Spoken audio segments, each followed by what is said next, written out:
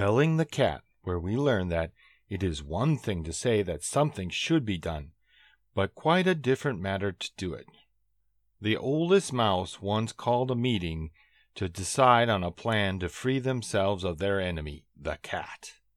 "Everyone gather around and listen carefully. We must do something about the cat." "Oh, the cat is so scary. Every night I dream her claws are tearing me apart. And her pointy teeth are digging into me. Ah! I'm so afraid of the cat that I can hardly dare to leave my den, even in the day, because I'm afraid the cat will eat me."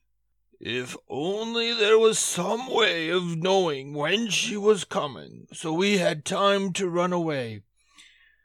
What if we build a wall to keep her out of our gardens? That won't work. The cat can jump high over any wall.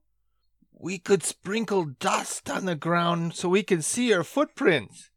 By the time you see her footprints in the dust, you will already be her lunch. Many ideas were discussed that included such impractical suggestions that involved hammers, a ball of yarn, and catnip, and cold spaghetti. But in the end, none of these ideas were very good ones. At last, a very young mouse got up and said, "I have a plan that seems very simple, but I know it will be successful."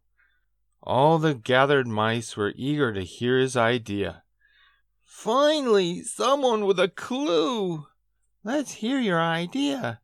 "Spit it out, young fellow." "Yes, don't keep us in suspense." "All we have to do is hang a bell about the cat's neck. When we hear the bell ringing, we will know immediately that our enemy is coming." All the mice were very much surprised that they had not thought of such a plan before. "Wow! Simple but effective." "That's the best idea yet." "Yeah, why didn't we think of it sooner?" Hush, you silly ninnies. I will say that the plan of the young mouse is very good, but let me ask one question. Who will bell the cat?" All the little mice stopped their yammering. They hung their heads in embarrassment and scuffled their feet dejectedly. "I didn't think of that." "Neither did I." "Not me."